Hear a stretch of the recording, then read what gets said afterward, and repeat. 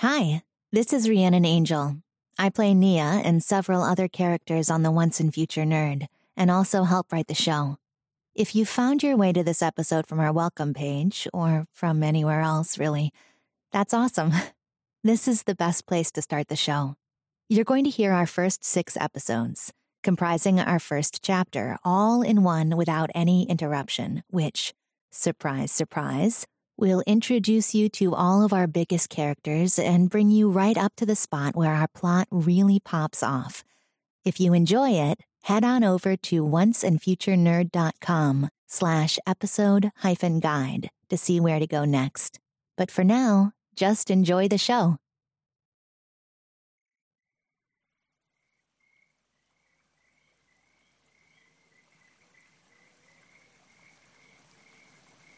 Imagine, if you can, what life is like for a rabbit. Imagine what it means to be vulnerable all your life. Which is my very poetic way of saying that life's hard for a rabbit. Life's also hard for a small business owner who accidentally witnesses the death of God, but I'd rather start with the rabbit. This particular story begins with a rabbit who is called... Let me come back to what he was called. The speech of the sprites, I'm a wood sprite, you see, is a very old tongue. It was never known by the wood folk or the river folk. Even the fearsome and venerable mountain folk have long since forgotten it. But it is still the tongue in which all life forms that lack the organs of speech can commune, and we, the wood sprites, hear all.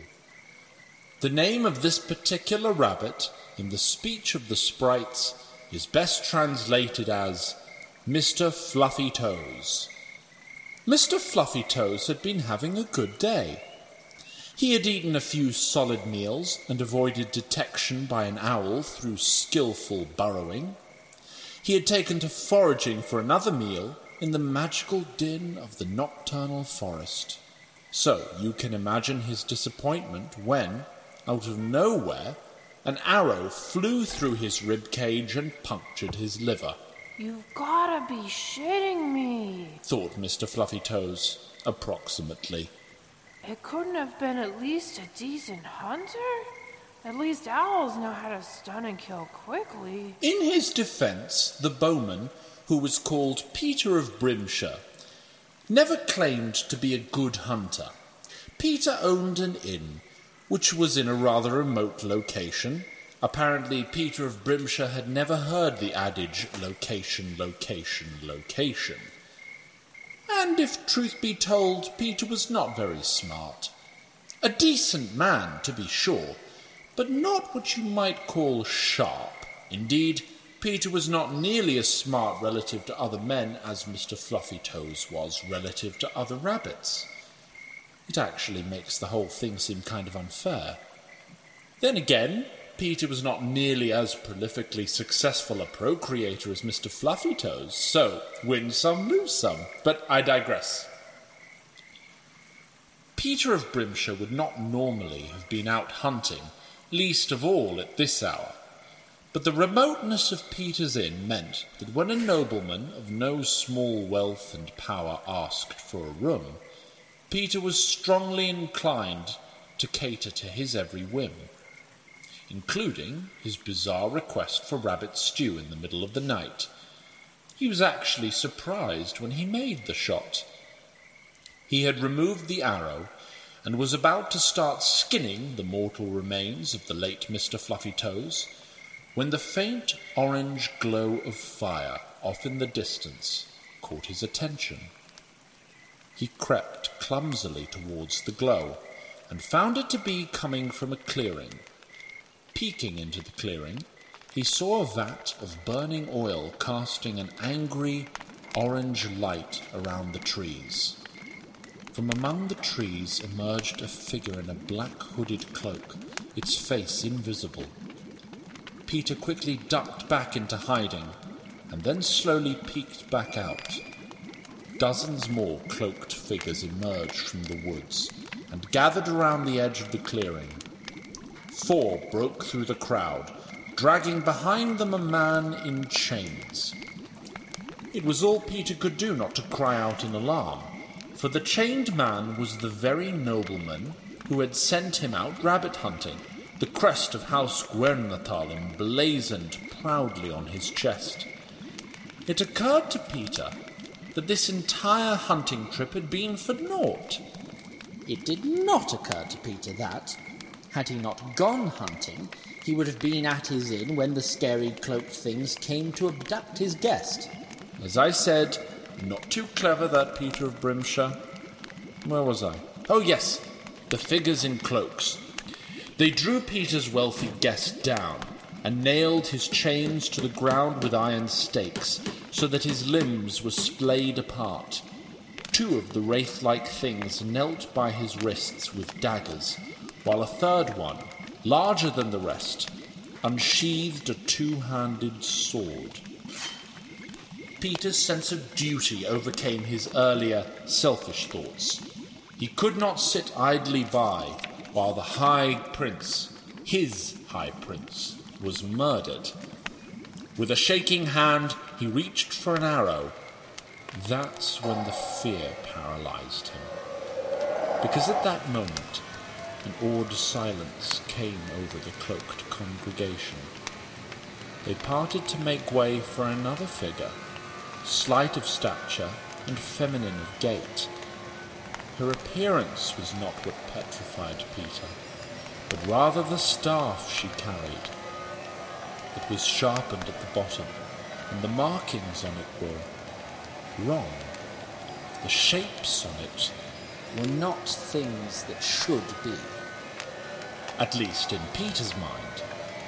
She removed her hood, but her back was to Peter.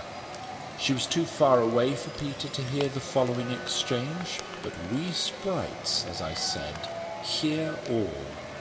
Not your most imaginative work. You haven't seen the interesting part yet. See you soon, my dear. Will you now? The woman nodded, and with chilly resolve, her minions opened the chained man's wrists as the great sword came down on his neck. The pointed end of the eldritch staff pierced his heart. The last thing Peter of Brimshire's eyes ever saw was a flash of brilliant light. Somewhere, not so very far away, a newborn infant slid through a flash of brilliant light and into the world.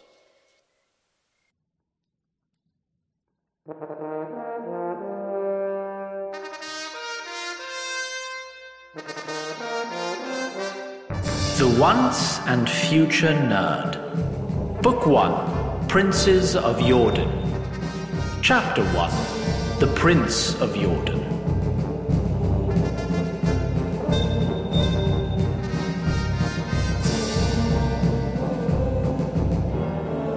Episode 1. Until indicated otherwise, what follows is admittedly hearsay. I have it from a friend sprite. A toilet seat bacteria sprite, if you must know. For indeed, even among the sprites, some draw the short straw career-wise. But my friend is honest and not overly prone to exaggeration, so I shall relay her story to you, and you may take it as salted as you please. My friend lives in a land that is called Northeast Pennsylvania by its inhabitants. In this land, there is a school, and in this school there is a bathroom with several toilet stalls. The story my friend told begins with a boy and a girl in one of those toilet stalls. They had 17 and 16 years and were called Billy and Jen, respectively.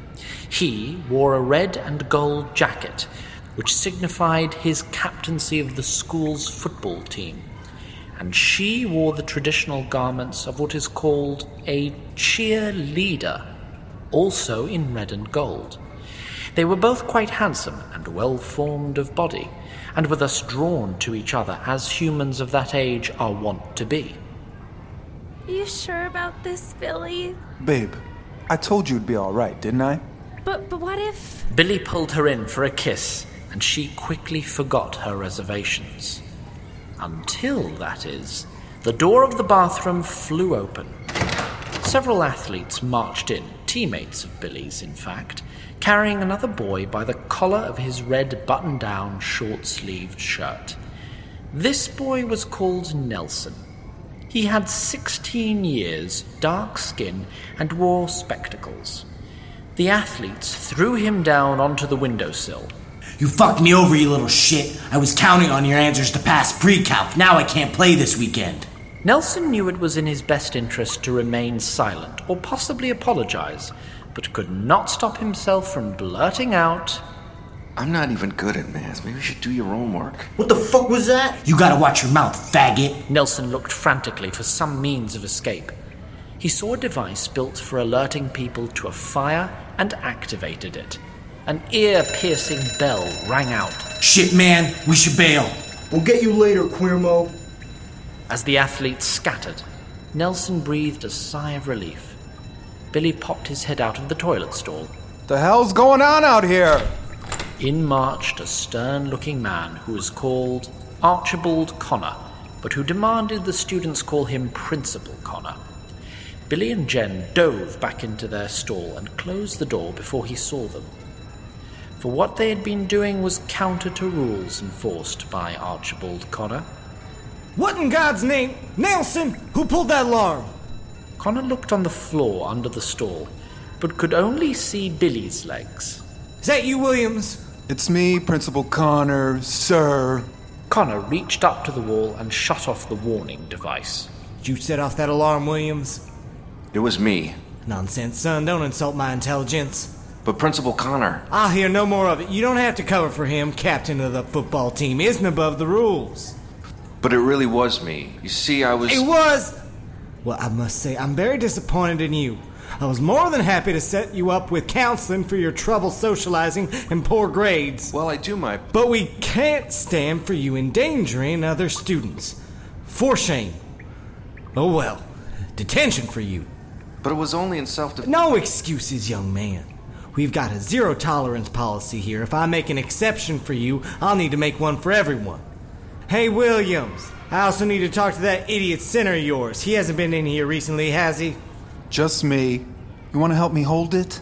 Enraged by this show of disrespect, Connor burst into an adjacent stall, climbed onto the toilet, and peered over the divider to see Jen crouched on top of the toilet. She looked mortified. Now, in the land of northeast Pennsylvania, students were commonly punished by being forced to stay at school when their classmates had left, typically while confined to a particularly boring area of the school. For those wishing to learn more about this custom, my friend tells me the definitive text on the matter was penned by a bard called John Hughes. So it was that Billy, Jen, and Nelson found themselves incarcerated in the library of Valley Central High School one fateful afternoon. With them were their personal effects, namely Billy's sporting armour or football pads, Jen's collection of assorted accoutrements in a handbag, and Nelson's gaming token, which was called a D20 by those skilled in its use, and which he wore in a vial around his neck. Also with them, less importantly, was one more detained student who... Well, let's just call him a herbalist who had become overfond of certain plants. On a library table in front of Nelson were several writing utensils, which Nelson had arranged in order of size and colour. For you see, a tiny part of Nelson's mind, the part that men cannot or will not speak of, feared that if certain things were not in a certain order, some calamity would befall him. But more on that later. Jen examined herself in a small looking-glass or compact and fixed her hair nervously. This is bullshit. I need to be at practice. I can't believe he caught us making out. Oh my God, Shannon's never gonna let me live this down. Jen threw her compact into her handbag. I told you she was a bitch. Yeah, but she's still captain. She's captain because she's a bitch. She's captain because she's skinnier than me. Nah, babe. You're way prettier. Girls just love picking on each other. Hey, why'd you have to pull that alarm? I should kick your nerd ass. Your teammates were in the process of assaulting me. I didn't even know you were in there. Nelson grimaced again at his own candor. Hey, watch your tone. Nelson lowered his eyes and kept them down. The herbalist removed a dessert infused with his favorite plant from his backpack and took a bite. You must have did something to deserve it anyway. Aw, Billy, I don't think Nelson meant to cause trouble. Hey, I don't need you taking his fucking side. Jen also lowered her eyes. We don't need you to throw so many fucking interceptions. The fuck did you just say, Dennis? My guild needs me. What? My World of Warcraft guild is going on a huge raid in 12 minutes, and they're counting on me. I'm the raid leader. Billy stared at him for a few seconds before making a hand gesture that simulated self-gratification. I can't believe I'm thinking of doing this, but maybe I can give Charles my login? As Nelson got up and walked towards a machine called a computer, there was a flash of lightning and a rumble of thunder. At least you're not missing practice anymore. Fuck that. I'm not scared of some rain. God damn it. Principal Connor must have had him cut off the internet after school hours. Jen pulled some lipstick out of her handbag and applied it. God damn, come on. Damn it. Nelson, in his frustration, proceeded to make an obnoxious racket on the computer machine. Fuck, shit, fuck, come on. You're a nerd. Can't you just reroute the encryptions or some shit like that and shut up about it? Oh, I see. You must have been taken in by the popular misconception that everyone smart knows how to hack a computer. Or that computer hacking is magic. Or that encryptions are a thing that can be rerouted. It was a particularly violent thunderclap, which startled Jen into dropping her lipstick and somehow extinguished the lights. My friend has not explained to me how exactly this happens. Everyone stay calm. I always have a flashlight in my backpack. Nelson walked back to his table and rummaged through his belongings. Did anyone see where my lipstick fell? Jen got up to look. Some real quality shit you got in here, Connor. I think it rolled over here somewhere. She bent down to look for it under some desks. I got it. The lights popped back on, and as Nelson looked up, his eyes were drawn straight to Jen's posterior, which she was holding up in the air as she looked for her lipstick. Billy's attention was similarly captured, but as soon as he realized that Nelson was looking... Hey! Jen started at this eruption, jumped up, and bumped her head. Ow! Shit. What the fuck, you little perv? Oblivious to Jen, Billy grabbed Nelson's collar with one hand and made the other into a fist. What do you take me for, looking at my woman like that? Jen ran over and got between them. Billy, take it easy. You stay out of this, Jenny. Despite the imminent threat of bodily harm, Nelson's gaze had drifted out the window, where he realized that the sun was out and the sky was bluer than he had ever seen it. Then there was an enormous thundercrack. The sky changed back to stormy. A lightning bolt burst through the window and immolated Billy, Jen, and Nelson and their belongings in a blinding pillar of light. As the light faded away, an unnatural fire broke out in the library, spread, and then extinguished as quickly as it had appeared. At this point, I'm told, the herbalist very quickly put away his dessert and looked around warily for several moments. Thus concludes the hearsay portion of this story, at least for a while. I can tell you first-hand about the bedchambers of Dagmar Guernatal, née Greenhorn, who was called High Queen of the human realms of Jordan. I can tell you of how the curtains were drawn, and the lavish room dank and dark, on the day that her life-blood ran out of her womb. I can tell you about the philosopher who held a mirror under her pale nose, hoping against his better knowledge to see it fog. And I can tell you about Brennan, the base-born warrior whose battlefield exploits as a young man had earned him a generalship and a seat at the High King's right hand, and not a few scars. but never lands or a title. And now, in his 6th decade of life, it fell to Brennan to tell Gunther Gwernethal, who was called High King of the human realms of Jordan, of his young wife's untimely demise. King Gunther had reached his 7th decade, but not easily. His body was sound for his age, but his face had the weary look of a man who has seen too much tragedy. When Brennan told him of his queen, he winced as though he had just been mortally wounded. And the child? I am sorry, Your Grace. You know I grieve with you. Why, old friend? Why has Galadin forsaken us? Soldiers cannot concern themselves with the will of the gods, only that of their king. They will come, General. Yes, Your Grace, as soon as they find out. How long to mobilize and arm the reserves? With fortune on our sides, 2 or 3 days. Then we must conceal it at least that long. The Tarloheel must not find out. Station our most loyal men at the gates, no one in or out of the inner hold without my orders. It will be done, Your Grace. And Brennan, tell all our patrolmen garrison in the village, be on high alert for any unfamiliar travelers.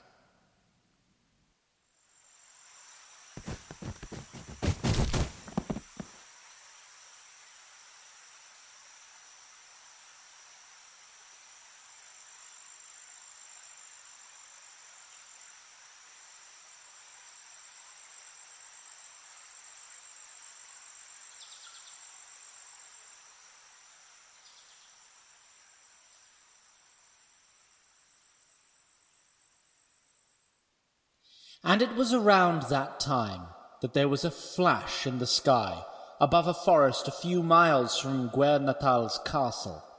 Down tumbled 3 young human bodies, their falls slowed by the branches and bramble. Slowed enough that the impact wasn't fatal, but not so much that they didn't lose consciousness when they hit the ground.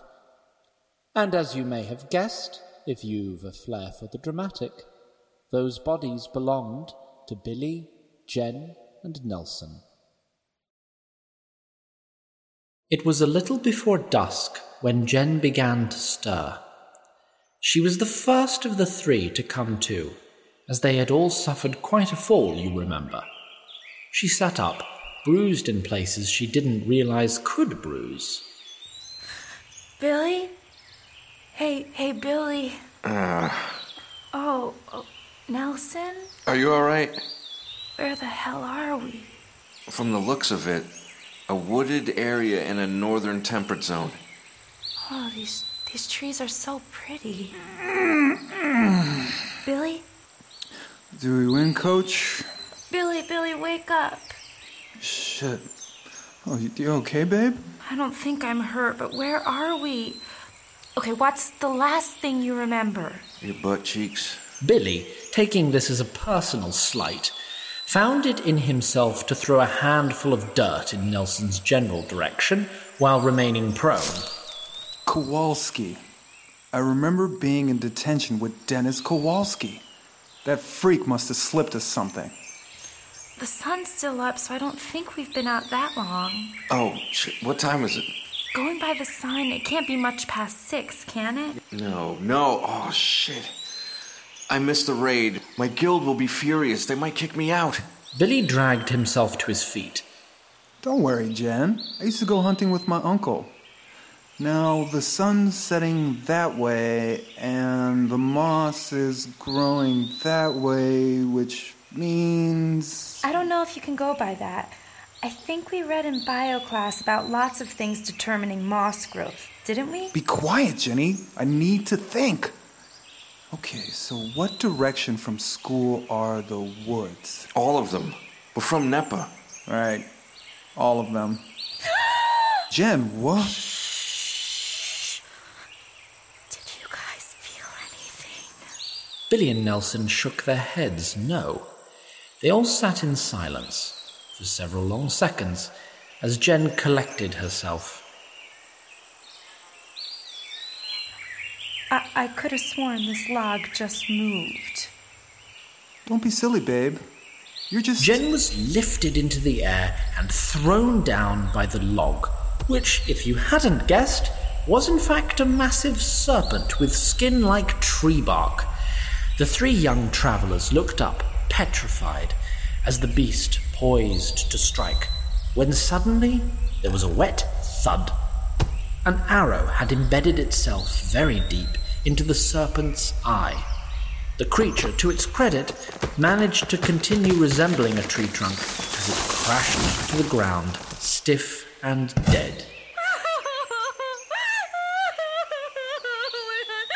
Holy shit. We're all right, babe. What the hell was that thing? Maybe we're in New Jersey. What are you doing out here? Bounding down from the trees, bow in hand, came an elf. If you've never seen an elf on the hunt, the best I can do by way of description is to ask you to imagine the speed, grace, and strength of a panther was somehow transferred into a man-shaped body. Like all elves, he had pale skin.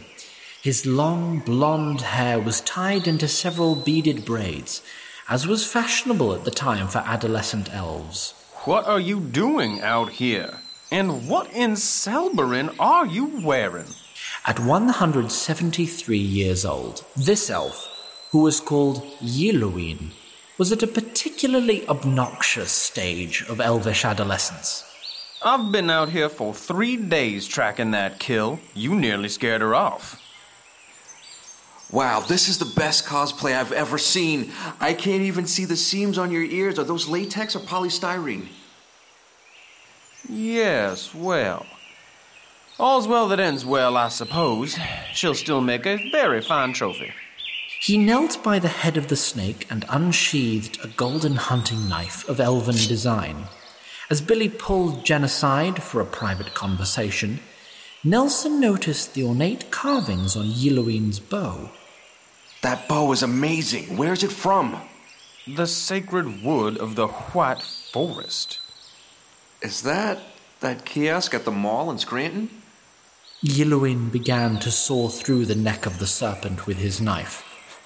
Now, at that time, Yilluin was serving as Kaltir of House Guernatal. Kaltir was what elves called an advisor.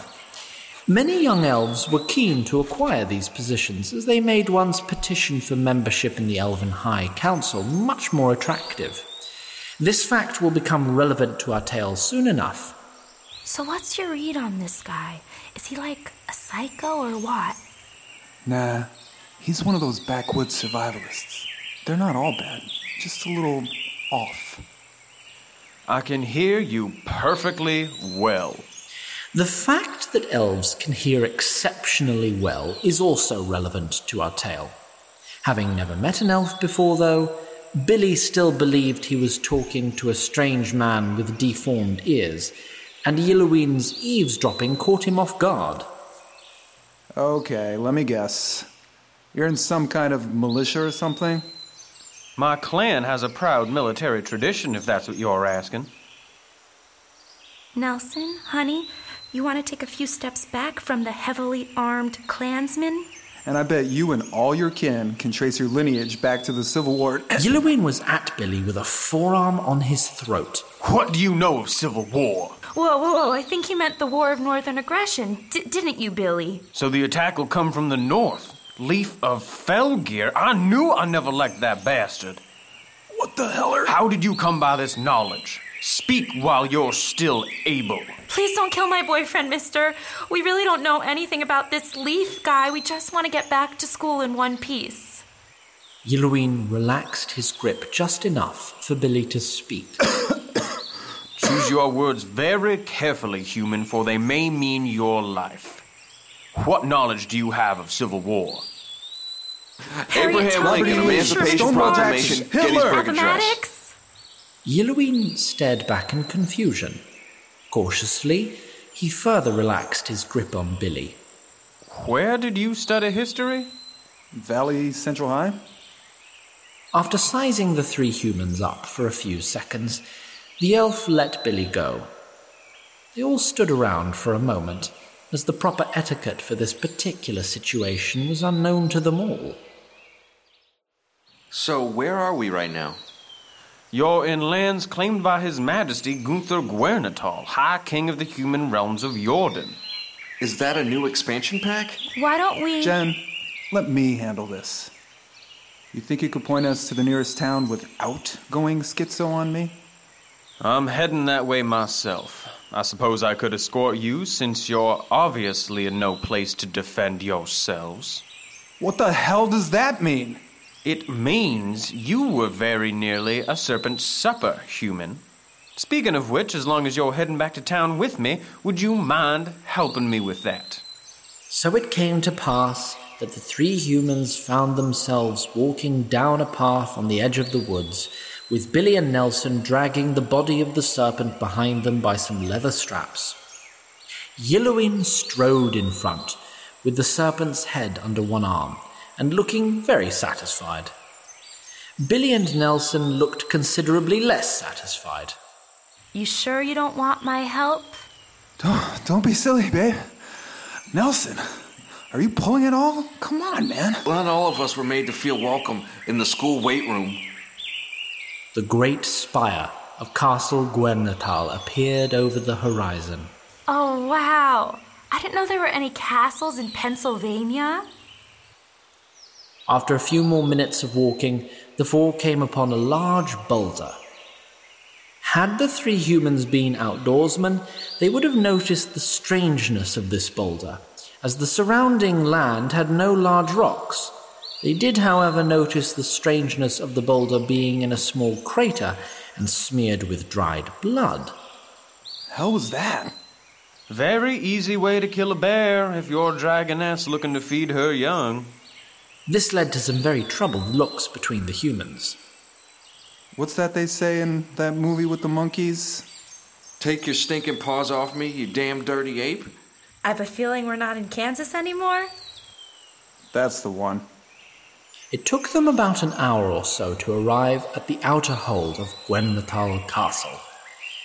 It was a modest village with wooden walls, over which the tall stone walls of the inner hold always loomed.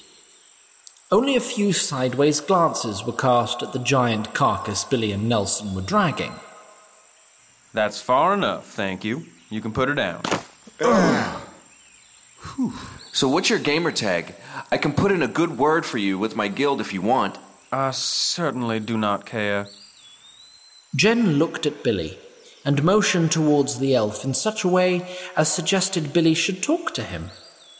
Billy shrugged in such a way as made clear he hadn't quite got the hang of understanding Jen's wishes. Listen, Mr. My name is Yellowin. Yellowin? Your name's Yellowin? Yellowin. Okay, well, pleased to meet you. I'm Jennifer. Thank you for walking us back to town. Yes, merely doing my civic duty as an officer of the King's Court.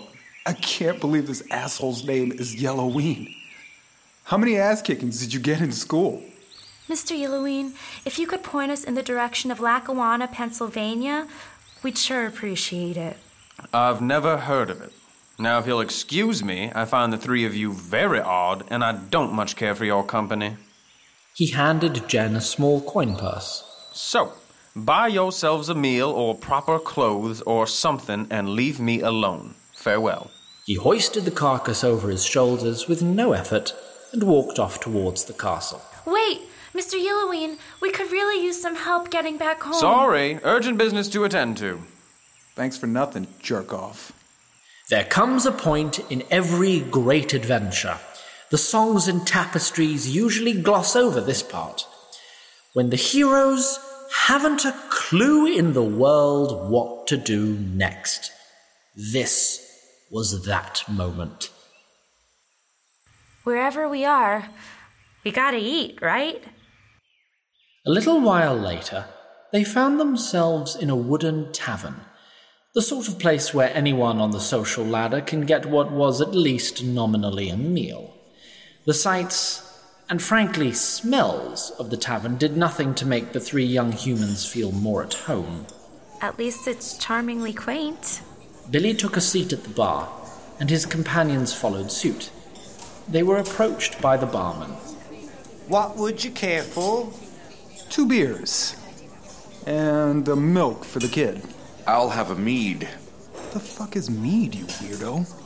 Nelson then found it necessary to remedy some minor imperfections in his place setting. Anything to eat? Steak. I'll have, whatever the chef recommends, please. How's your mutton? Smelling a bit ripe today, I'd go with the pheasant. Under the bar, Billy grabbed the coin purse out of Jen's hand. And keep a little something for yourself. And threw the purse on the bar. What's that? Money? Well, how much is in there? We're not really from around here. I don't know how the exchange of coin for goods and services is handled where you come from, but around here, things have a price that you pay. You don't just throw an arbitrary amount of money down and forget it. All right. I didn't mean anything by it. Let's just see what you have here. 15, 30, 45, 60... He sized up the travellers once more. 65, 70, 75. That covers it. Did those all look like the same type of coin to you? Be back with the food. He rushed off. Score. They didn't even card us. At about the same time, Yelloween reached the gates of the inner hold, still carrying his trophy kill effortlessly. Evening, constables. Halt! State your name and purpose and await permission to enter. Pardon? Come no closer or you will be fired upon. I am Caltier to His Majesty's court. What is the meaning of this? Apologies, my lord. His Majesty's orders. No one in or out without his word. Realising that this was rather irregular, the elf finally put down his snake. Did something happen? The guards looked at each other, shocked that the Caltier had not heard of the recent developments. You haven't, by chance, seen any suspicious strangers around, have you? At which point Yelloween recalled that he had indeed seen 3 peculiar strangers very recently. It was a few minutes later, and Jen, Billy and Nelson were staring into 3 flagons of ale, which were decidedly warmer and chunkier than they were used to, when the tavern doors burst open. Yelloween marched in, followed by a dozen of the castle's garrison, pikes gleaming and at the ready. That's them, Captain. Arrest them.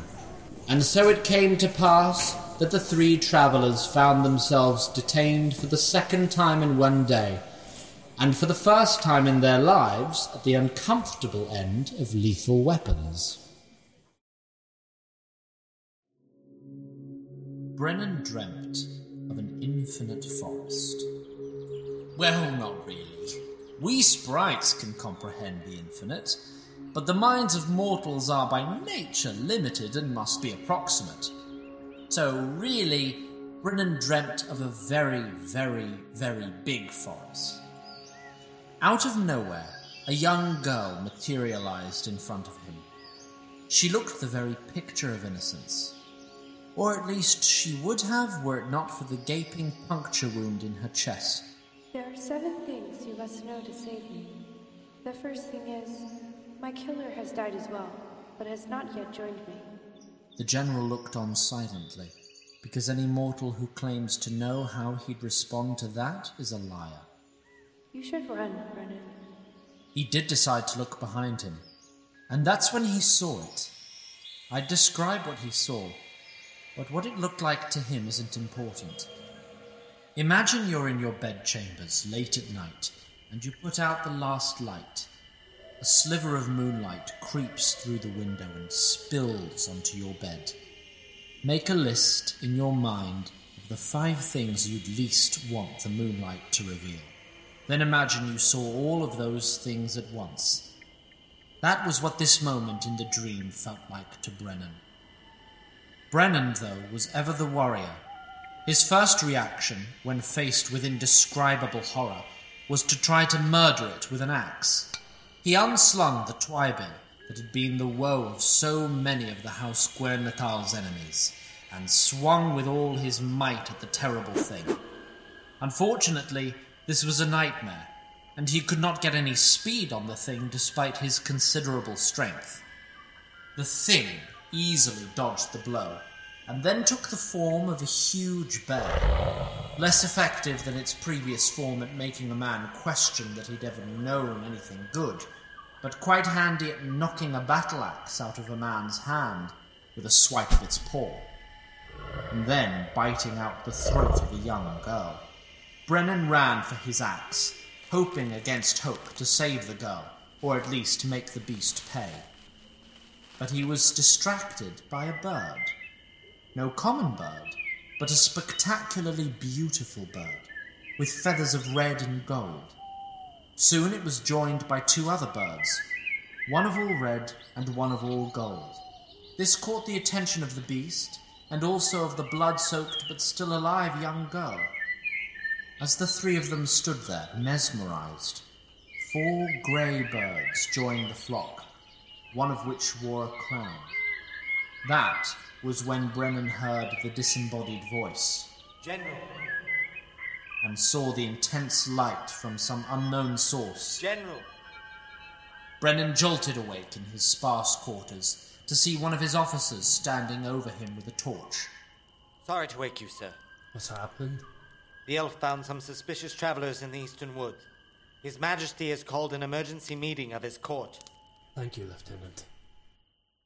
The travellers, our travellers, were at that moment in a cell of a dungeon several stories below Castle Guernatal. Billy and Jen sat together on a stone bench that could never be mistaken for comfortable, while Nelson was curled up asleep on a different bench. How late do you figure it is by now? Late. If I'm lucky, my old man will be too plastered to notice I'm not home yet. Billy, I'm scared. Don't get all worked up, honey. Somebody's always doing this reenactment shit. People get carried away sometimes. They'll let us out soon, and if they don't, I'll start kicking some asses. But what about that snake? A piercing clamour badly startled Billy and Jen and jolted Nelson awake. The castle jailer was banging his short sword against the bars of their cell. Up, vermin, don't keep the king waiting. They were led up several flights of stairs and out into a small, walled-off courtyard, in between the dungeon and the castle proper. The courtyard was dominated by a large hedge maze, a man tall and then some. The pikes of patrolling soldiers were just barely visible over the tops of the hedges. Wait here until someone comes for you. The jailer headed back towards the dungeon and out of earshot. I can get us out of here. What? No, you can't. I've beaten every single Legend of Zelda game. But those are games. You can see their pikes over the top of the hedges. We can use them to map their patrol routes. Nelson watched the motion of the pikes intently for several seconds. Look, nerd. Shh. On my signal, run into the maze and turn right. Now let's just think of... Now! Nelson darted into the maze. Jen and Billy, realizing their dearth of better choices, ran after him. It must be admitted, it was wise of Nelson to notice the pikes, and skillful of him to have discerned the patterns of the patrols so quickly. It must also be admitted that it was quite foolish of him to fail to notice the guard tower that overlooked the courtyard, since this was, after all, a castle. 2 bowmen in the tower each nocked an arrow and aimed. The 3 young humans stopped in their tracks as every guard in the hedge maze converged on them. The jailer stormed back out from the dungeon, fuming. What in Selberine are you thinking? I didn't expect there to be guard towers. You didn't expect... There are visible gaps in our patrol routes. Yes, I noticed those. Some castle we'd be if we didn't account for those. Might as well build the walls from cow shit. You lot are lucky I've orders to keep you alive, or I'd wring your necks right here. Come on, then. As the 3 travellers were being led to the throne room, High King Gunther Guernatal was addressing his court. His court, which looked precisely like it had just been dragged out of its respective beds, comprised humans of all skin colours from all walks of life, and Yelloween. And from all walks of life, you can of course imply, provided they were wealthy. Humans in Jordan at the time placed tremendous value on how much gold one's father happened to possess at the time of one's birth. In fact, the only member of Gunther's court whose father was not tremendously wealthy was conspicuously absent at the moment. I hope by now you see the measures I've taken have been necessary. In chaotic times such as these, vigilance is the last weapon of order.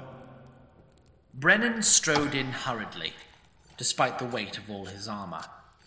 Had any other base-born man interrupted a meeting of His Majesty's court, the uproar would have been deafening. But the king's regard for this man, along with his many military triumphs and decorations, stayed their contempt. Not to mention the gigantic battle-axe and dozen or so throwing axes he wore. Brennan took his seat at the right hand of the king. Sincere apologies, Your Grace. Sorry we had to wake you, friend. Old soldiers are used to not sleep in the night. As I was saying, our young Kaltir has taken my message of vigilance to heart and brought us 3 possible spies that he encountered in the eastern woods. I've called this meeting so that we may try to discern their motives. Guards, send them in. The doors of the main hall opened, and our 3 young travellers were marched in a few inches in front of the jailer's sword. There were many murmurs regarding their garb, which seemed entirely bizarre to Gunther's court. Their attire also caught Brennan's attention, but for a different reason. As you may have noticed, they were clad in the same colours as the birds in Brennan's dream. Yelloween stood to give a report. Oh, great. It's Weenie. Thank you for the floor, Your Grace. As you can see, their attire is completely unfamiliar, and you can take my word that their manners are equally alien. Furthermore, if you'll look at the puny one, you'll see he wears a token of Garadian around his neck. He was, of course, referring to the token that Nelson called a D20, which was considered relatively inoffensive back where Nelson came from, but mortified gasps broke out throughout the court nonetheless. I swear to God, nerd. Silence! Your Grace, I would have brought them to the court's attention sooner, but I had been out hunting and did not hear of Her late Majesty's tragic demise until I returned. I understand, Kaltir. Where are the 3 of you from? N-E-P-A! I've never heard of such a place, and I am High King. Who claims those lands? The governor of Pennsylvania? His name is Tom Corbett, I think. Billy looked at Jen, just the slightest bit taken aback. Very much taken aback by the proceedings was Ardell of House Redmore, a somewhat petulant lord of 24 years and no small influence in Guernathal's court. Until this moment, he held his tongue, but his more mild-mannered twin, the maid Arlene, who sat with him, had noticed the signs of his anger growing ever more dire. At the mention of fantastical-sounding lands and governors, he could no longer remain mute. This all sounds made up. What manner of game do they think they're playing at? Well, the setting is very similar to the Elder Scrolls series, but the introduction seems a bit lengthy, even for a Bethesda game. I assure you I do not have time for game. You don't have time for games. I'm glad you guys are having so much fun with your little Renaissance fair, but we need to get home. You will go nowhere if you don't tell me what you are doing on my land.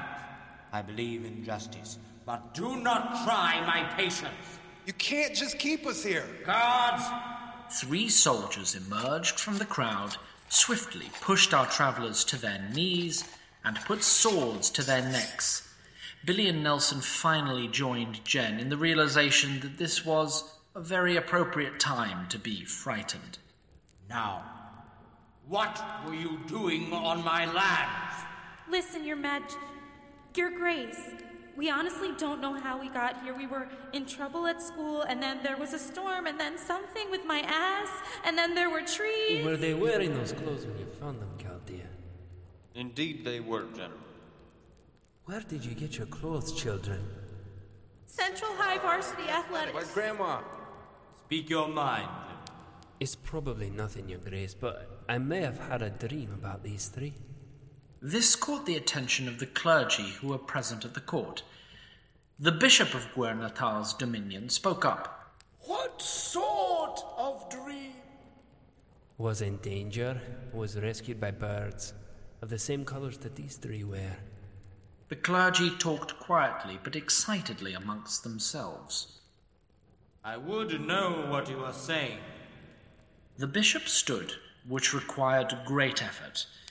This was because he had lived for just about as long as any man had a right to live, and then kept on living for another few decades. He wore elegant purple robes, and on a silver chain around his neck was a golden disc. On it were some inscriptions, but more on those later.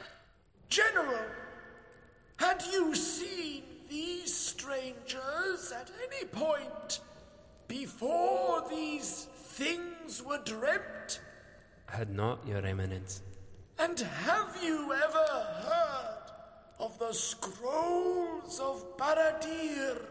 That sounds like my type of shit right there. Time is of the essence, Bishop. They are writings, Your Majesty. Their veracity has been refuted by the elders, but they have not been declared outwardly heretical. As such, they have become the domain of scholars, such as myself, who study them as anthropology rather than theology. Had the bishop's eyes not been far too old to function properly, he may have noticed the epidemic of yawning that had broken out in the throne room. The writer speaks of a time of Garedian's reign, a time of war and fear and darkness and pestilence and... At this point, Billy had managed to doze off while still on his knees with a sword at his throat. This embarrassed Jen to no end.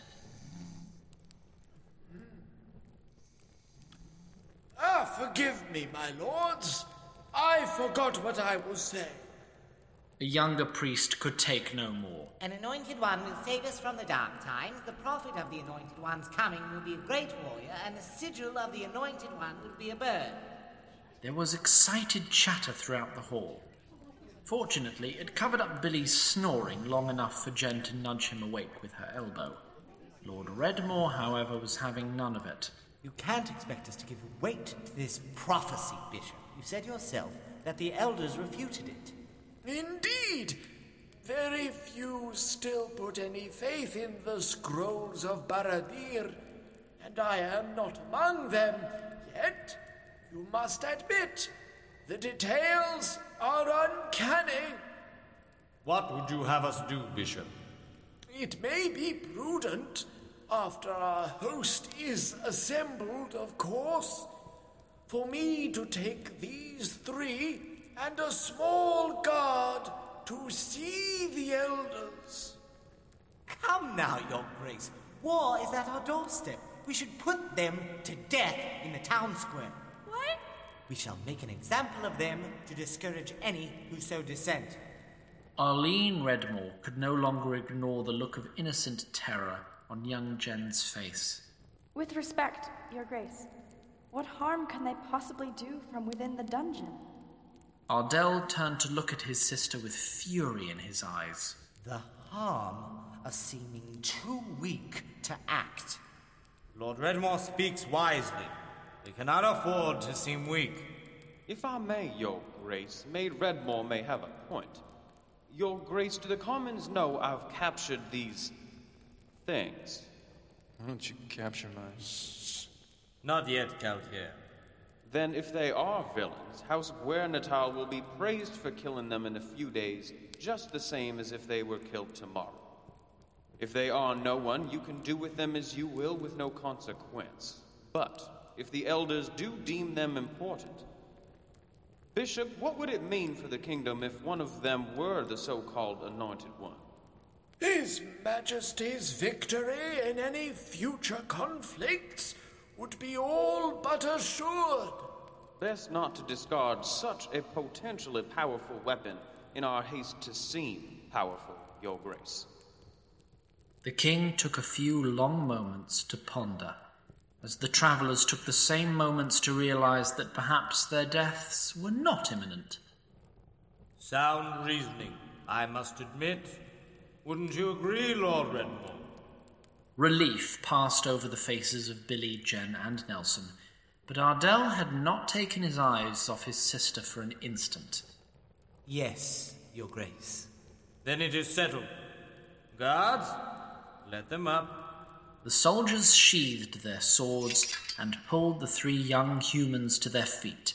These prisoners will remain here until it is deemed safe to unseal the inner hold, at which point they will be taken to the elders to determine their import.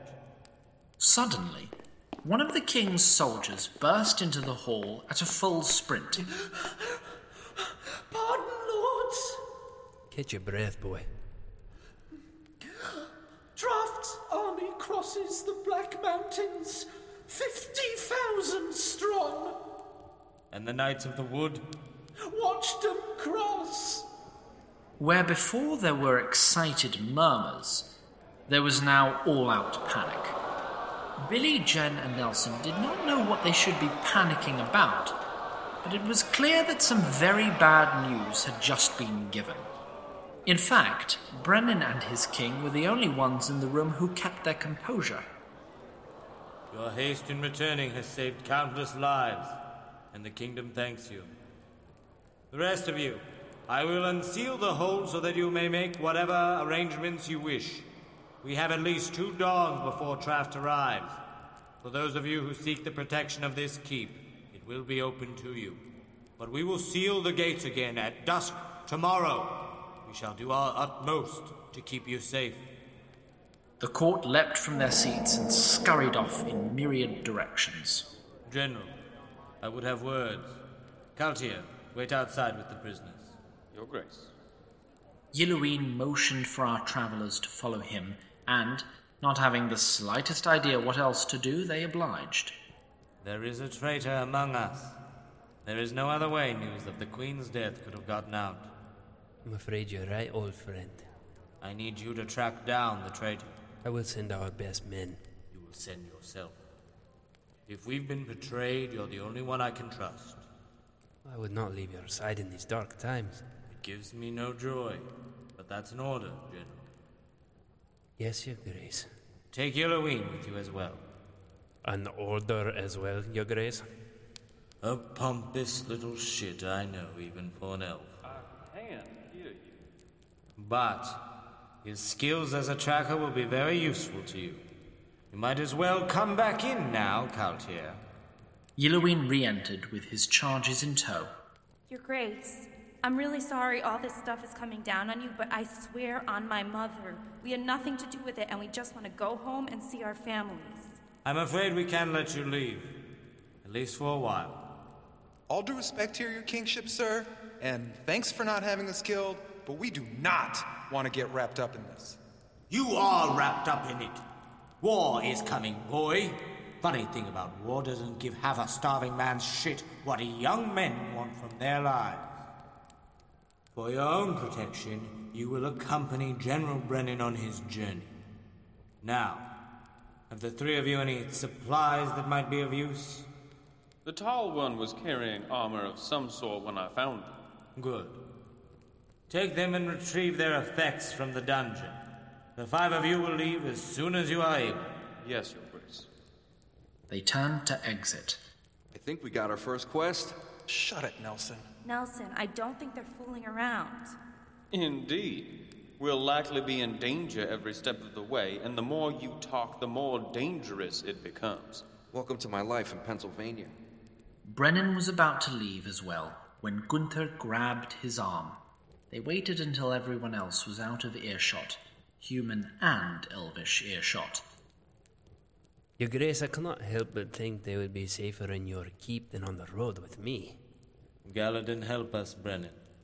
If Traft is coming and the Knights of the Wood sit idly by, Felgir will follow soon enough.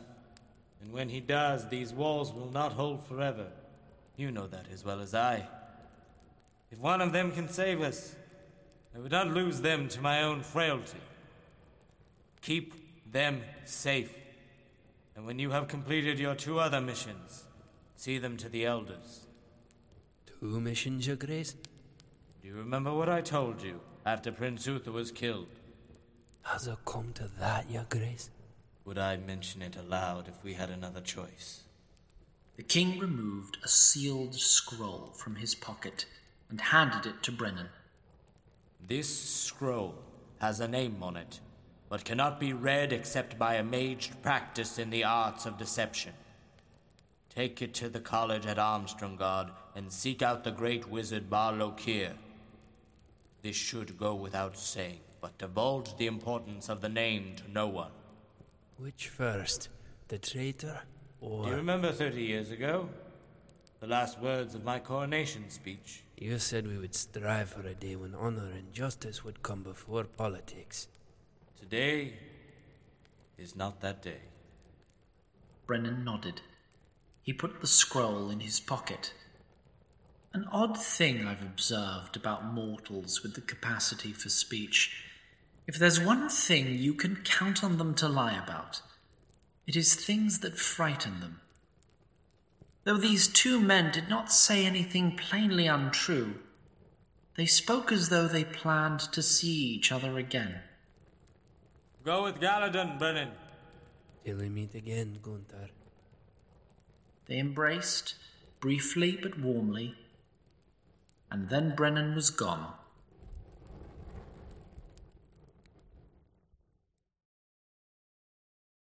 At the bottom of the craggy hill on which Gwernathal's keep was built was a hole through which sewage could be evacuated from the castle and town. Clever bit of engineering. Even more clever was a nearby secret door that looked exactly like the rock face when closed. The door had not been used since well before Gunther's reign, but given the stakes, Brennan decided to do everything possible to conceal his party's movement. The door opened, and out came Brennan, Yillowin, Billy, Jen, and Nelson. Brennan and Yillowin were armed to the teeth. Billy had his so-called football pads, Jen her handbag, and Nelson still wore his D20 on his neck. As they emerged from the hidden door, they were greeted by the overpowering smell of human sewage, which was very unpleasant to the 4 humans, but did not so much bother Yillowin. We're headed 30 miles north. We're walking? Even if we had horses, do any of you know how to ride? Is that a prompt for a tutorial? It's easier to stay undetected this way. At least we'll take in the scenery, right? This is horseshit. I've heard you speak endlessly of yourself as an athlete. Funny that a walk intimidates you. I was thinking of the lady. We do have to train for cheerleading, Billy. No offense, babe. Lifting pom-poms isn't training. Brennan looked over his shoulder at Castle Gwernatal once more, pausing for just a moment, and then put on his helm and turned away. When the sun came up, it was snowing lightly. Soft, gentle snowflakes caught the light of the new day as they coasted to the ground. The party had made respectable progress during the night, but as the dawn approached, Brennan and Yillowin insisted on heading off the beaten path. Their 3 young charges were ill-prepared for the rocky terrain that this plan required. We need to pick up the pace. The road won't get any easier after dark, and Traft isn't getting any farther away. I'm sorry, I'm trying. Did you have to pick the most busted-ass road you can find?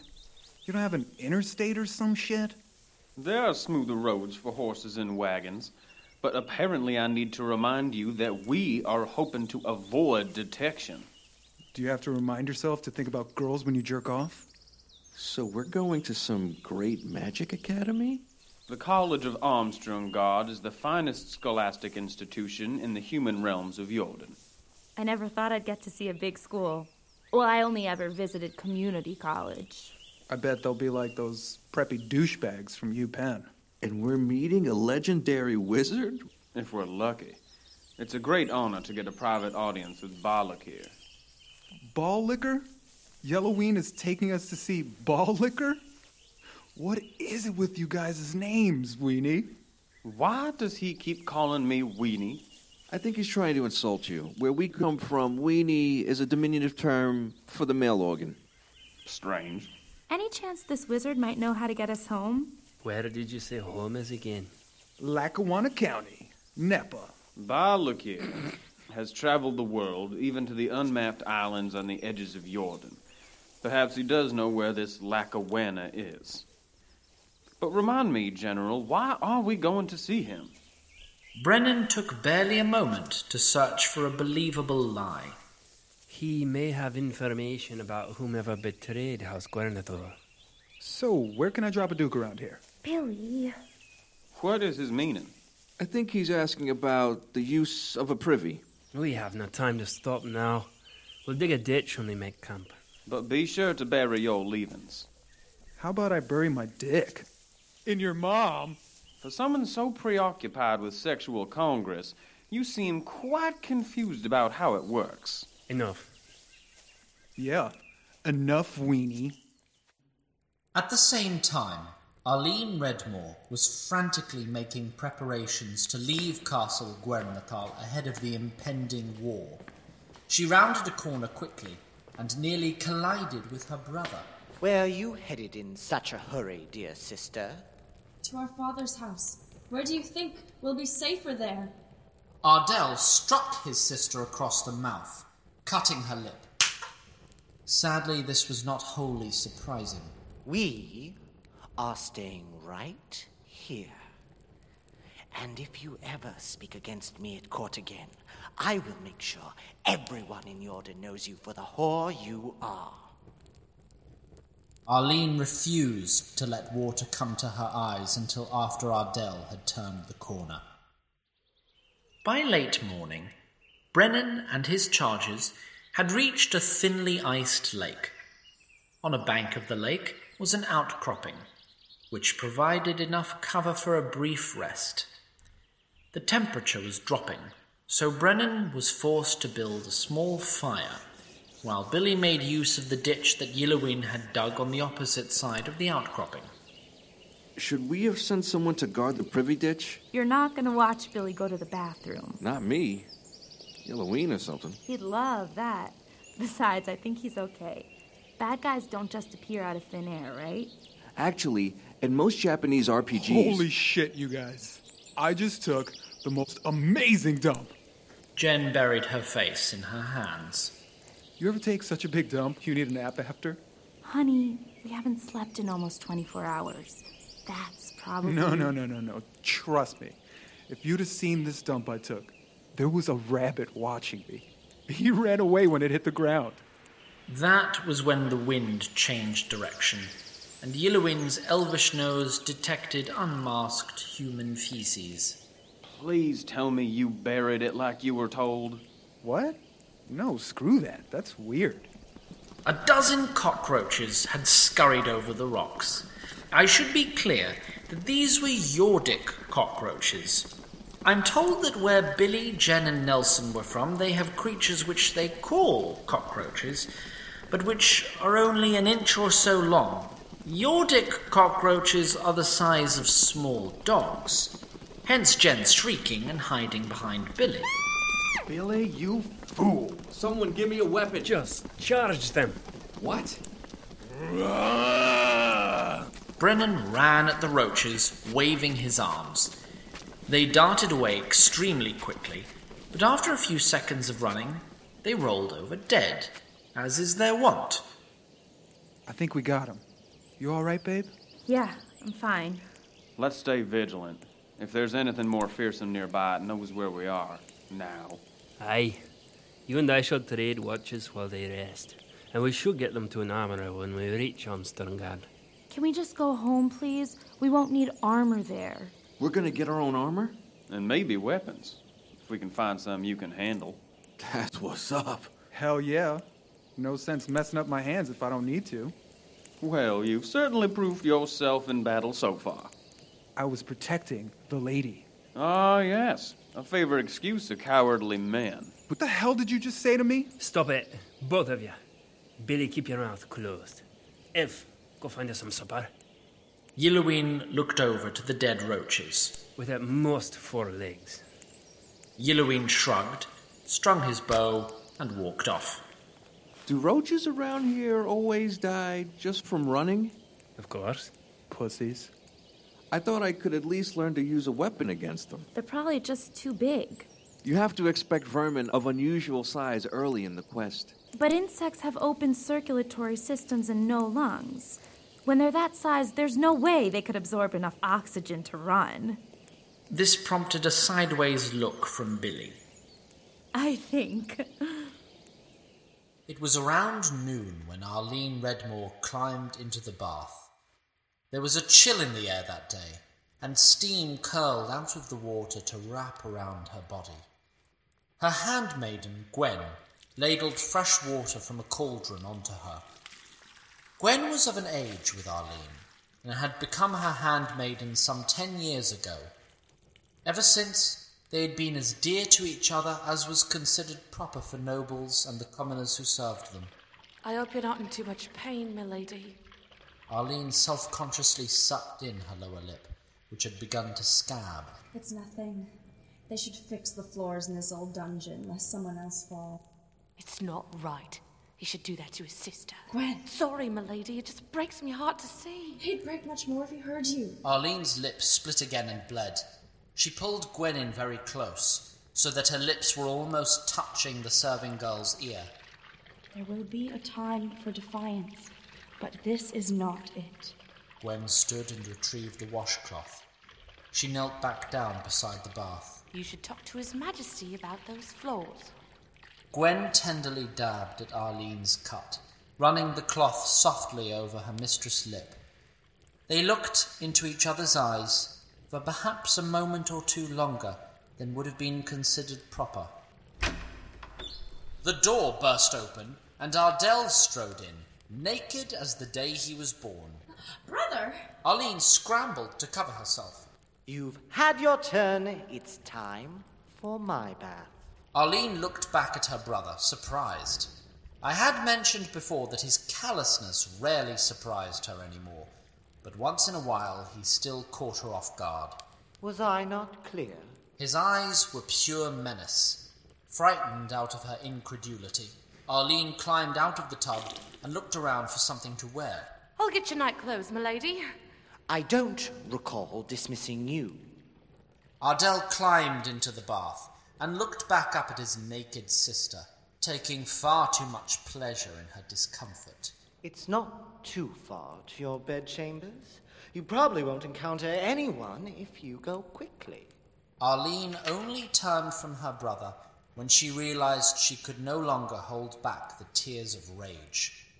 Gwen was impotently furious as she watched her mistress and dearest friend dart out into the hallway.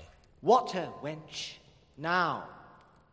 By late afternoon, Brennan and his charges had picked clean a small goose that Yilloween had shot. They sat around a small fire, wiping the grease from their hands and faces. The 3 young humans were completely exhausted, but nonetheless, Nelson had found time to arrange the bones from his meal in size order. I hope you aren't offended, but this really isn't our kind of place. You can see that, can't you? Aye, and I'm sorry that you must go through this. But you are here, and I have orders to keep you with me. Suppose we say screw your orders and run off while you're asleep. You're welcome to try. You're safest with us. I fear Jordan's about to get very violent. Because you had a dream about some birds? You mean prophecy. One of us could be the anointed one, right? The coming war has nothing to do with my dream. What does it have to do with? Several things, starting with House Felgear. We think Felgir may be planning an attack against Gwernethal. So Felgir is the big evil general that everyone was scared of last night? No, that's Traft. He leads an army of orcs and rebels down from the mountains in the east. Orcs is troublingly vague. Are we talking Lord of the Rings, WoW, Elder Scrolls? We're talking about beasts in men's bodies who will rip your throat out with their teeth and burn your mother at the stake for fun. This place is really going to shit, huh? Why now? King Gunther once had a son, Prince Uther. His mother, Queen Helga, died from fever when he was a child, but he grew into a fine young man. He would have made a good king. 17 years ago, Uther was assassinated by enemies of the monarchy. His Majesty was devastated, but in order to produce another heir, he remarried to a lady-in-waiting named Dagmar. They tried to conceive for many years, but only succeeded a few moons ago. This story doesn't end happily, does it? I didn't know until later, but apparently Queen Dagmar passed shortly before I found you three. Something went wrong with the birth. Mother and child both were killed. I'm so sorry. And that's it? 3 people eat it and your entire country's a free-for-all? Isn't there a line of... help me out, Four Eyes. Royal succession? Isn't there a line of royal succession? The king is aging. Most people saw Dagmar's child as his last chance at an heir. That's a pretty shitty way to run things. Usually these traditions of royal succession go back millennia. You should show a little respect. Where we come from, the people rule themselves. Commoners raised to kings. I'm sure you do a great job running the kingdom. We suck ass at it. But even we're smart enough that if the guy on top drops dead, there's like 30 people in line to take his place. Oh, are any of them qualified to rule? I still don't get why this all started a war. Ever since the Second White Forest Concordant, the Tar Lohiel have sworn to defend the legitimate bloodline of the High King. Tar Lohiel? Knights of the Wood, in your tongue. No. Knights of the Wood? But the knights protect the monarchy in general, not any one king. With Dagmar and her child dead, House Gwernethal will have no claim to the throne once His Majesty passes. Thus, the house is no longer protected by the Tar Lohiel, and all her enemies crawled out from under their rocks. We tried to hide the deaths, which is why some feared you were spies, but word got out we were in our custody. So then, what's with the dream with the birds? Prophecy with the birds. That's why His Majesty's court decided not to summarily execute you. Not that I'm complaining, but because of a dream about some birds? We've had leaders go to war for less. To be expected when the rabble rules itself. Yeah, the kids of cousins are a better bet. It was then that Brennan noticed, far off beyond the horizon, a thin pillar of smoke rising into the sky. Get a few hours of sleep, then we need to keep moving. And they did get some sleep. And they did keep moving. Far too soon for the liking of the young travellers, but not quite soon enough for Brennan's liking. For all her exhaustion, Jen was mesmerized by the Yordic sky at night. Stars beyond counting, in constellations she had never seen. The moon seemed to her so large, and the aurora so vivid, she had a hard time believing they were real. How much farther? You just slept for 4 hours. I'm doing fine. Billy then proceeded to trip over his own feet and nearly fall. But by then the party had reached the top of the hill they had been climbing for some time. Behold. The hill overlooked an enormous city, creeping around a river, with torchlights visible even at this hour. Amstrangard.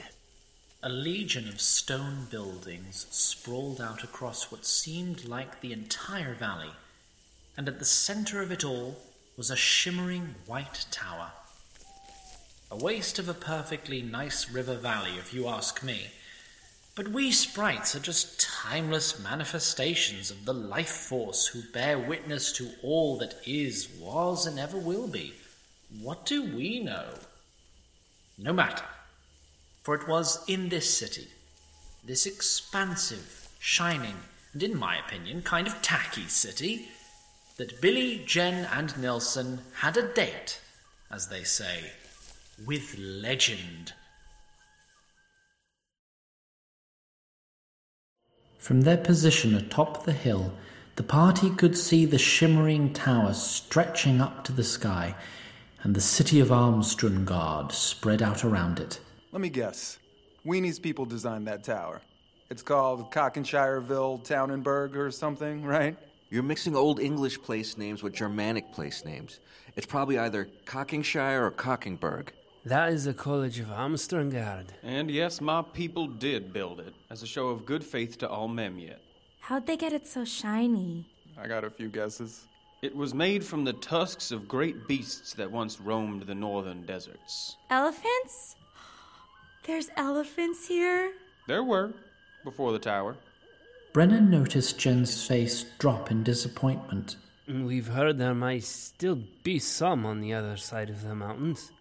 Don't sweat it, babe. When we get back home, I'll win you another stuffed elephant at the fair. My family owns a few stuffed elephants. Not helping, Weenie.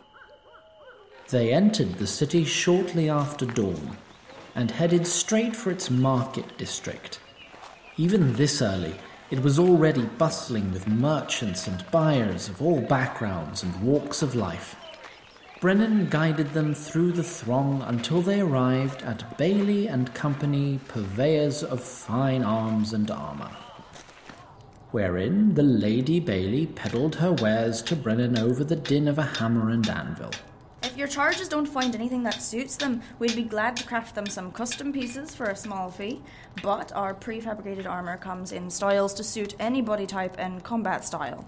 Indeed, Nelson had found a chainmail shirt that happened to resemble the buttoned, collared thing he had been wearing in size and fit. This is so cool. Billy, similarly, had found a suit and helm of plate steel. The rounded design of the helm and pronounced shoulders of the suit did make them look somewhat similar to the attire Billy wore to play football.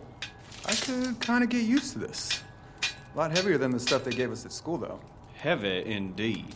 Yelloween tore a tremendous gash into Billy's old attire, which lay on the floor with his elven knife. Then, before Billy could react, he stabbed at the plate. His blade glanced off, leaving nary a nick in the armour.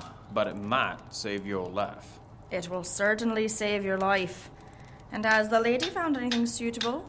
Myself, I think it's great when a girl wants to lend moral support out on a battlefield. I'm not sure about this.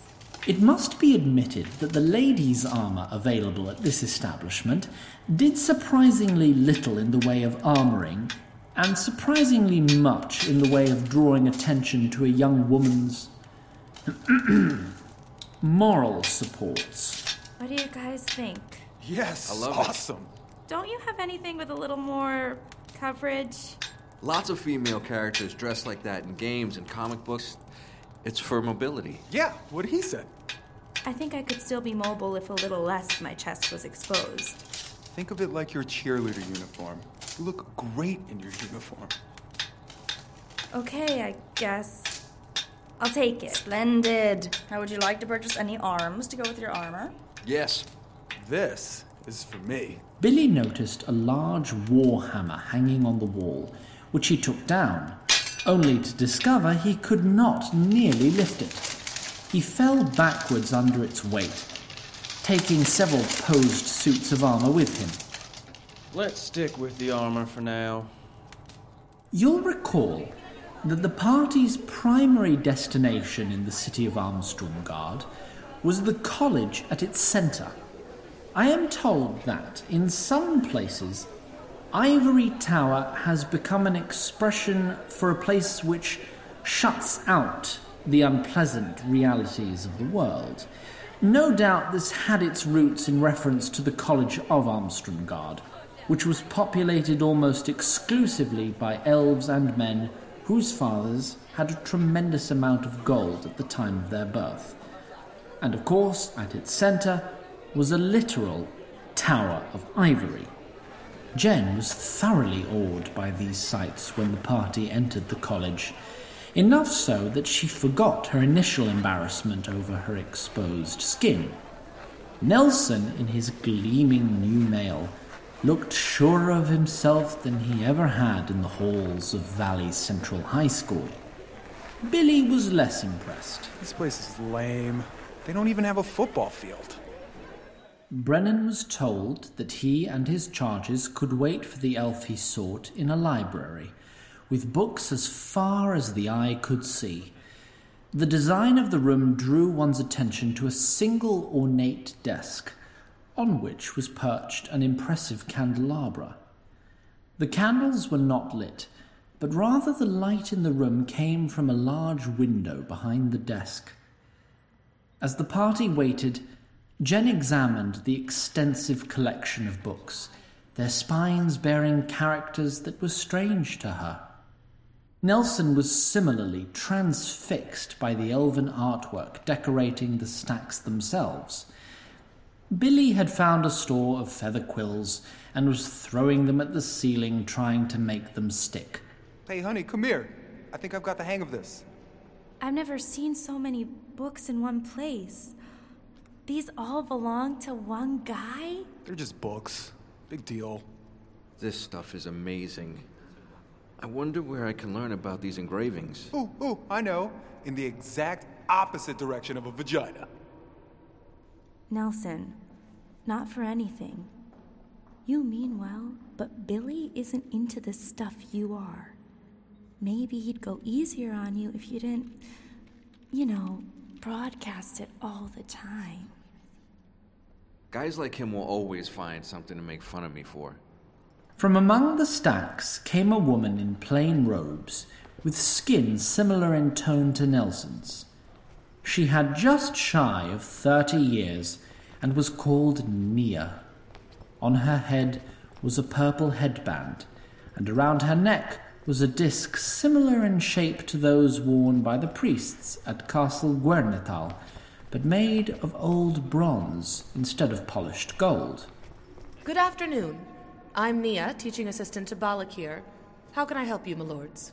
Well met, Nia, but none of us holds lands. Sirs, then. Brennan will do. General Brennan? The same. It is an honor to meet such a lauded servant of the realm. And this is Yelloween, Kaltir to House Guernetal. Talum, Heliet. You know Heel League. Required of every divinity student at Armstrong Guard. Now, how can I be of service to you? We humbly request an audience with Balakir on behalf of His Majesty, High King Gunther Guernetal. As if on cue, the window turned opaque, plunging the room into darkness. Anticipating some mortal threat, Brennan unslung his axe and Yellowin unsheathed his hunting knife. That was when every candle in the room exploded with light to reveal the elf mage who was called Balakir, centuries old, but as imposing as ever, with long white hair and beard braided into tails that wound down to his wrists. He raised his arms. The window turned transparent again, but now seemed to be tinted all the colours of a rainbow separately but at once. Brennan and Yellowin dropped to their knees, pulling the young humans with them. Talum, Memiet, what brings you to seek my counsel? Before they could answer, Ba noticed Yellowin. To your feet. Yellowin obeyed without hesitation. Our kind do not bend the knee. You dishonor your heritage. Forgive him, Doctor. He only seeks to honor his commitment as Kaltir by observing the traditions of men in my presence. You may rise. To what do I owe the honor of a visit from His Majesty's court? Royal business that requires the art of illusion. His Majesty says you are its greatest living practitioner. Your help in this matter would be greatly appreciated. To be sure, as I greatly appreciate offers of coin in exchange for my time.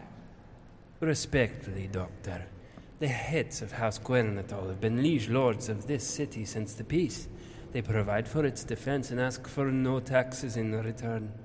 It is through their benevolence that this academy and its faculty have flourished, and now House Guernatal humbly requests a small favor in return. Right. Nia, I'm sure you can handle this. His Majesty requested you by name, Doctor. The girl is trustworthy. Now, you'll have to forgive me, my good man, but I've research to attend to, and I'm afraid it doesn't fund itself. Good day. Barr strode off into a smaller, more private office and shut the door behind him. Hey! Do you know how to get to Pennsylvania?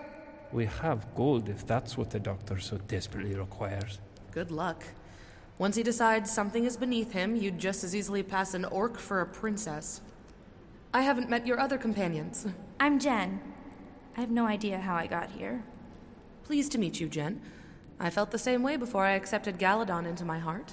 Billy Williams, Jr., captain of the Valley Central High Hawks. Billy? Can you do that thing with the windows, too? That shit was amazing. This is Nelson. He's pretty weird. He has an active imagination. The first mark of a talented mage. What about whether you have pubes yet? Does that matter? May I speak with you in private? The room set aside for Nia's office space was comparable in dimensions to a particularly lavish coffin. The difficulty of Nia and Brennan conferring in it was compounded by the countless scrolls and tomes stacked on Nia's desk. With some difficulty, Nia found enough arm room to unravel the scroll that Brennan had been carrying with him. When, after some time, she was able to break through the enchantment concealing the name on the scroll, her eyes widened. This is for a criminal investigation, isn't it? What makes you say that? Well, the name on the scroll, Erona Regan. Does that name mean nothing to you? Should it? They call her the Thief Queen of Armstrongard, but Thief barely captures her crimes. Criminal or not, it is vital that I find her. If Thief Queen she is, she'll have taken steps to cover her tracks, eh? It stands to reason. A mage might prove very useful to me in this age. If the whispers about Erona Regan are true, she'll kill you before she bothers to say hello. I must graciously decline. You are a student of theology, are you not? Among other things, yes. I hope to take my vows once I have my doctorate. The night before I met those 3 young ones, I had a dream. A great bird with feathers the colors of their clothes. Will they be brought to the elders? That is my intent. But I must find this Erona Regan first. Why is that? She may be vital to a royal investigation. Do you take the scrolls of Baradir seriously, General? I know too little of them to have an opinion. Then why jeopardize your mission taking the children along? Because it is what my king commands. As it happens, General, I take the scrolls very seriously. With what you said about your dream, I'd be dishonoring my oaths by not going with you. There will probably be great danger. Have you martial training? I know quite a few spells that can keep people safe. Will your master miss you? Master? I left my friends and family to study under the greatest wizard alive, only to learn that he wanted a free research assistant rather than a student. He can stick it in his pointy ear. As you wish. Passage to the underground is known to be found along the canal. I'll meet you at the North Gate after dark. Until then, go with Galadon, General. After the young humans were allowed to sleep for much longer than they had in 3 days, and on mattresses no less, Brennan led his party to the part of the city unofficially reserved for people whose fathers had very little gold indeed. Several such personages watched the party furtively from the shadows and alleys. General. Nia peeked out from behind a corner with a hooded cloak and a walking staff, and joined the group. Soon they came to a small guardhouse, in which a single guard snored loudly. The party easily hopped over the turnpike in his charge, and descended a flight of stone steps. The stairs led down to the canals of Armstrongard, which were lined by brick walls and stone walkways. What are we looking for? I'm not sure yet. Nia looked at the end of her staff, and a faint blue glow radiated from it. When she touched the staff to the walls, the bricks around it glowed as well. Nia dragged her staff across the wall for 100 or so paces until they came across a brick that did not glow. A hollow brick. Makes sense. A thief's hands would recognize it.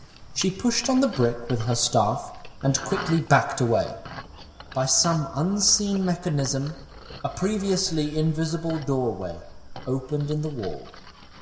The door led to a tangle of tunnels and subterranean shanties, interweaving as though it were a city unto itself.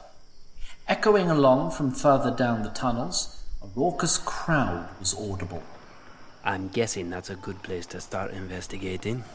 As they headed towards the source of the noise, the looks the party got from the lurkers about down here made the looks they got above ground seem downright amiable. After walking a few 100 yards, they found the source of the noise to be a ramshackle but bustling tavern. Oh, good. I love drinking in sewers. Nia, it's probably safest if you wait outside with the young ones. Gladly. Brennan and Yellowin headed off towards the tavern. Yell out if you need some backup. The general and the elf deigned to dignify this suggestion with a sideways glance before continuing on their way. As it happened, the woman they sought, Erona Regan, the so-called thief queen of Armstrongard, was taking her supper at that very tavern, as she did on many nights at about that time. But, by her own design, very few people could connect her face with her infamous name. Least of all people of any social standing, like Brennan and Yellowin.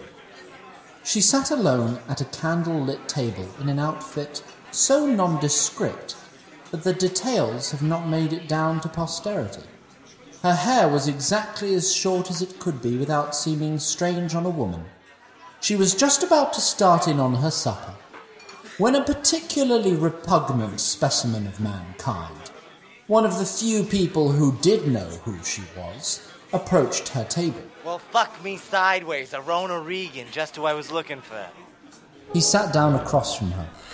I'd compare his mannerisms to that of a slime mould, but I've met a few very charming slime moulds. I'm just thrilled you found me, Kelly. You don't sound thrilled. No, really, by the gods, Kelly. My nipples are hard. Fucked up about Flowers and Needle, huh? Dangerous city. Dangerous line of work. Kelly grabbed the sleeve of a passing serving girl. Hail, sweetheart. I'll be paying my bill. If you leave now, I won't get to tell you about a very lucrative business opportunity. Brandy, strongest you've got. Kelly smiled at Regan. Make that a double. All the while, Nia and the young human stood waiting at a safe distance from the tavern. It was at this point that Nia could no longer keep quiet about the die that Nelson wore around his neck. You shouldn't wear the tokens of Gradian. But these are my lucky dice. Nelson, I think they might mean something different here than they do at home. What do they mean where you come from? That he's a virgin. Here, they mean you worship chaos. And everyone I know has lost something dear to chaos. It was then they noticed the 5 men with piecemeal arms and armor walking into the tavern. One of them shot Billy a dirty look as they disappeared through the doorway. Douchebags. They're lucky I'm just covering the door. You're also unarmed. Just because I'm not some fairy with a bow and arrow, everyone thinks I can't fight. No, of course you can fight, baby. We just need you out here to protect us. Jen pulled Billy into an embrace, but over his shoulder looked at Nia as if to say, what else can be done? Back in the tavern, Brennan and Yellowin were still unsure what exactly they should be looking for, and even more unsure whom it might be worth asking. So nothing caught their attention about a ragged man and nondescript woman being served drinks over in a corner somewhere. And what very reputable source brought you this business opportunity? You don't trust me. I don't trust anybody. And we both know you've got about as much business sense as my cunt has armor. I heard it was steel-plated. What's the fucking job, Kelly? Couple of sellswords been around, been asking about you. Subtly, almost mindlessly, Regan picked a long splinter off of the table and examined it. Some asshole's always looking for me. These assholes are offering a lot of money. She dipped the splinter into the candle and watched it slowly burn, as one does who is trying to stave off boredom. So what are you proposing? I'm proposing I lead them to you, and then buy me the sweetest little whore in Armstrongard. 3 of the threatening-looking men from outside emerged from the crowd and surrounded the table. I never said it was lucrative for you. This finally caught the attention of Brennan and Yellowin, who watched the situation unfold with their hands never too far from their weapons. It's a smart move, Kelly.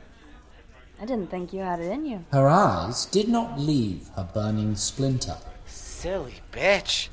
Your mommy and daddy never teach you not to play with fire?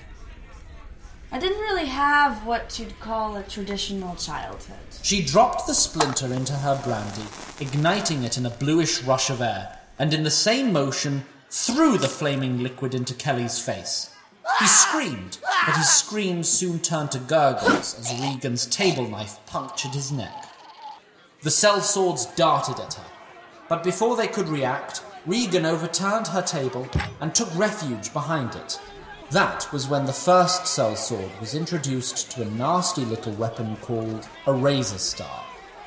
Regan had thrown 2 of them into his chest before disappearing behind the table.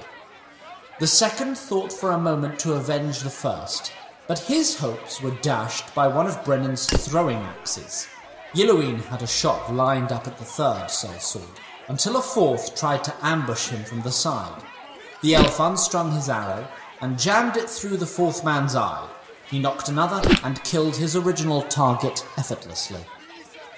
The crowd at the tavern, while perfectly comfortable with a few drunken brawls each night, was not accustomed to mortal combat. They had begun to pour out into the underground street where the rest of the party was waiting. After a moment of calculation, in which he made an accurate assessment that help might be needed, and an inaccurate assessment of how much he'd be able to provide, Billy took off into the tavern. Wait! Nia ran after him. Likewise for Nelson, leaving Jen outside the tavern, frightened, confused, and unsure of where she would be safest. When Billy entered the tavern, he saw a sellsword running at Yellowin's back with weapon drawn. He took a deep breath and lined up precisely the kind of tackle his football coach had taught him. It did nothing to knock down the much stronger man, but the form was impeccable. The sellsword delivered a knee to Billy's nose, breaking it and spraying blood everywhere. He raised his sword with intent of cutting short young Billy's life, but suddenly stopped and grimaced, as if in pain. True to her promise, Nia's magic had saved Billy. Her staff had not done much harm to the sellsword, but had stopped him long enough for Billy to dive out of striking distance. Their foe turned to strike Nia, but a devastating blow from Brennan's battle axe cleaved him nearly in twain from neck to flank. What was left of him crumpled to the ground, spilling blood and bone and bowels onto the sawdust-covered floor. Nia turned away, barely able to stomach the sight and stench. Nelson and Billy immediately vomited. Naught remained in the bloody rat, save for Brennan, Yellowin, Nia, Billy, Nelson, and the broken bodies of the sellswords. Brennan soon noticed this. Where in Silberin is that woman? Drop your weapons. They wheeled around to see Regan holding hostage a terrified-looking Jen with a Mooncrest-style dagger at her throat. I don't care if you're a girl. I will stomp your ass if you don't let her go. Regan looked Billy up and down, more amused than anything. Try it. I got nothing against you, but if your friends don't drop their weapons right now, I will fucking gut you like dinner. Scratch her and we'll come at you with all our might. And I'll kill you all too. Might be that you're able, but then we'll all be dead. And you don't want that. Says who? You were outside before we even noticed you were missing. What'd you come back for? All right, Grandpa, well played. Why did two groups come after me at the same time? Why is one of them wearing the king's crest? And why are people I grew up with turning up dead? I can only answer as to why we're here, but it will be much easier to talk if we put our weapons away. I've heard that one before. Please, unhand the girl. She has not harmed you. And who says you won't? I suppose our word as members of the king's court would mean little to you. You have 5 seconds to answer my goddamn question or she dies. Wait, you said your friends are turning up dead? Friends is a bit strong, but near enough. Are you a bastard, orphan, cripple, ethnic minority, or otherwise scorned by society? Yes, no, and yes. Great investigating. Anyone could have told you that. Brennan, there's something about her that's important on its own, separate from this whole traitor thing, isn't there? What in Selburn is this kid talking about? Whenever the heroes meet a bastard, or an orphan, or a one-armed priest, or whatever, and someone powerful is going around killing all of the one-armed priests, they're always important later on. Ignore him. He's just a boy with too many poems and fables in his head. I know a fable about a pretty girl who died because her friends talked too much. The boy's right. What? There is a good chance those sellswords were hired by one of the enemies of House Guernatal. Felgeir, if I had to guess. Why? Let the girl go and we can talk. So some big fancy lords and ladies want me dead. But you guys just want to talk. Convenient. The enemy of my enemy is my friend, is she not? All eyes darted over to the sellsword with the razor stars in his chest. Would you wager her life on this Felgeir thing? And wager my own. Brennan cautiously laid his axe at his feet. Nia did the same with her staff.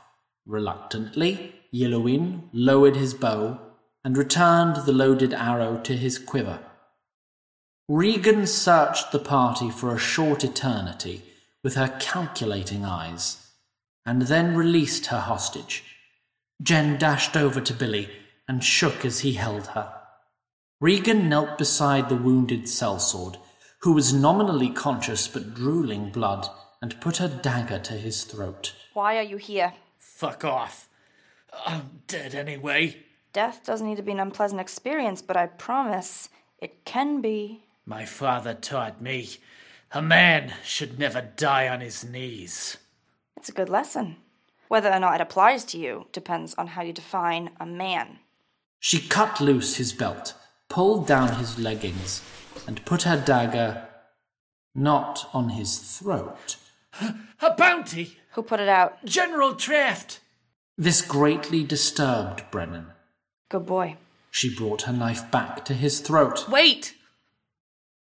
Not like that. Nia came over to Regan and the sellsword. After sizing Nia up for a moment, Regan shrugged, stood, and walked away. Nia knelt beside the dying man and pulled up his leggings. I'm cold. Nia kissed him on the forehead and put her hand over his heart. Quiet, child. Fear neither cold nor darkness of night, for soon you shall bask in the infinite light of Galadon's loving embrace. As the spirit leaves the body, so both return to their rightful place.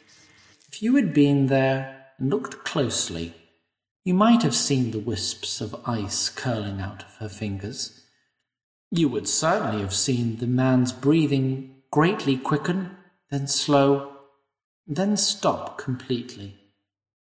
Nia traced the circle around his heart, closed his eyelids, and then stood somberly. You're first. Was a mercy. You did right.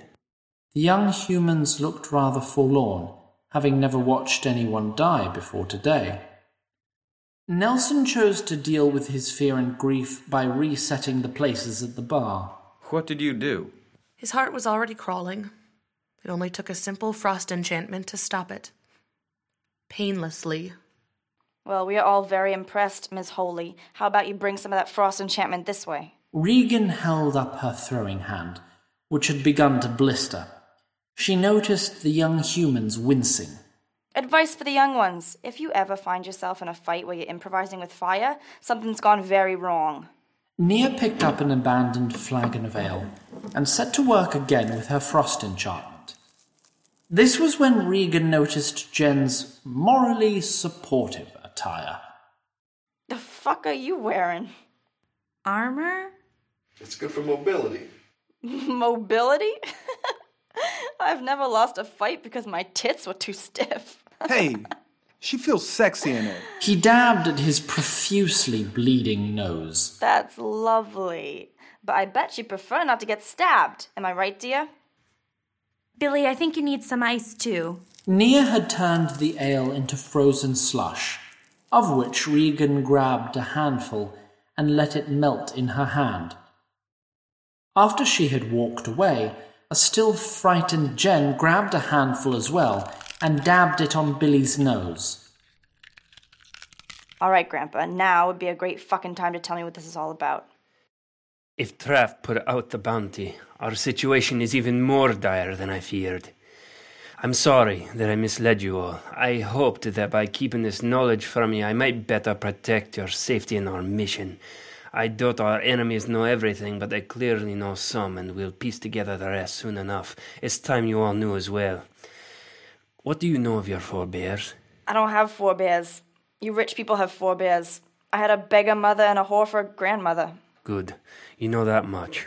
3 days ago, Her Majesty High Queen Dagmar died in childbirth. The child was lost as well, leaving no known heir to the high throne and enemies to House Guernatal closing in. You'll forgive me for not shedding any tears for the decline of the monarchy? The family I have served my entire life is in tatters, and the king I am sworn to protect is possibly dead or imprisoned as we speak. I do not doubt that you've had a harder life than most kings, but if you've any decency left, show some respect.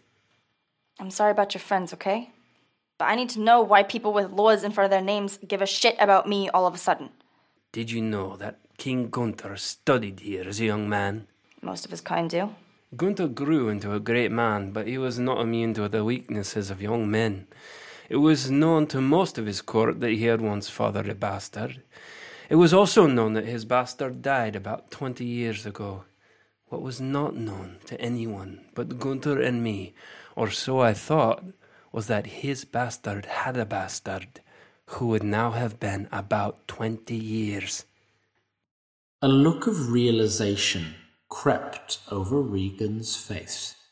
And now you're here, talking to me. I'm still confused. Of course you are.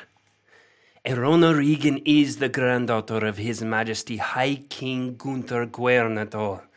As of 3 days ago, she is his last living kin, and thereby heir to House Guernatal. Tomorrow, we begin her campaign for the high throne of Jordan.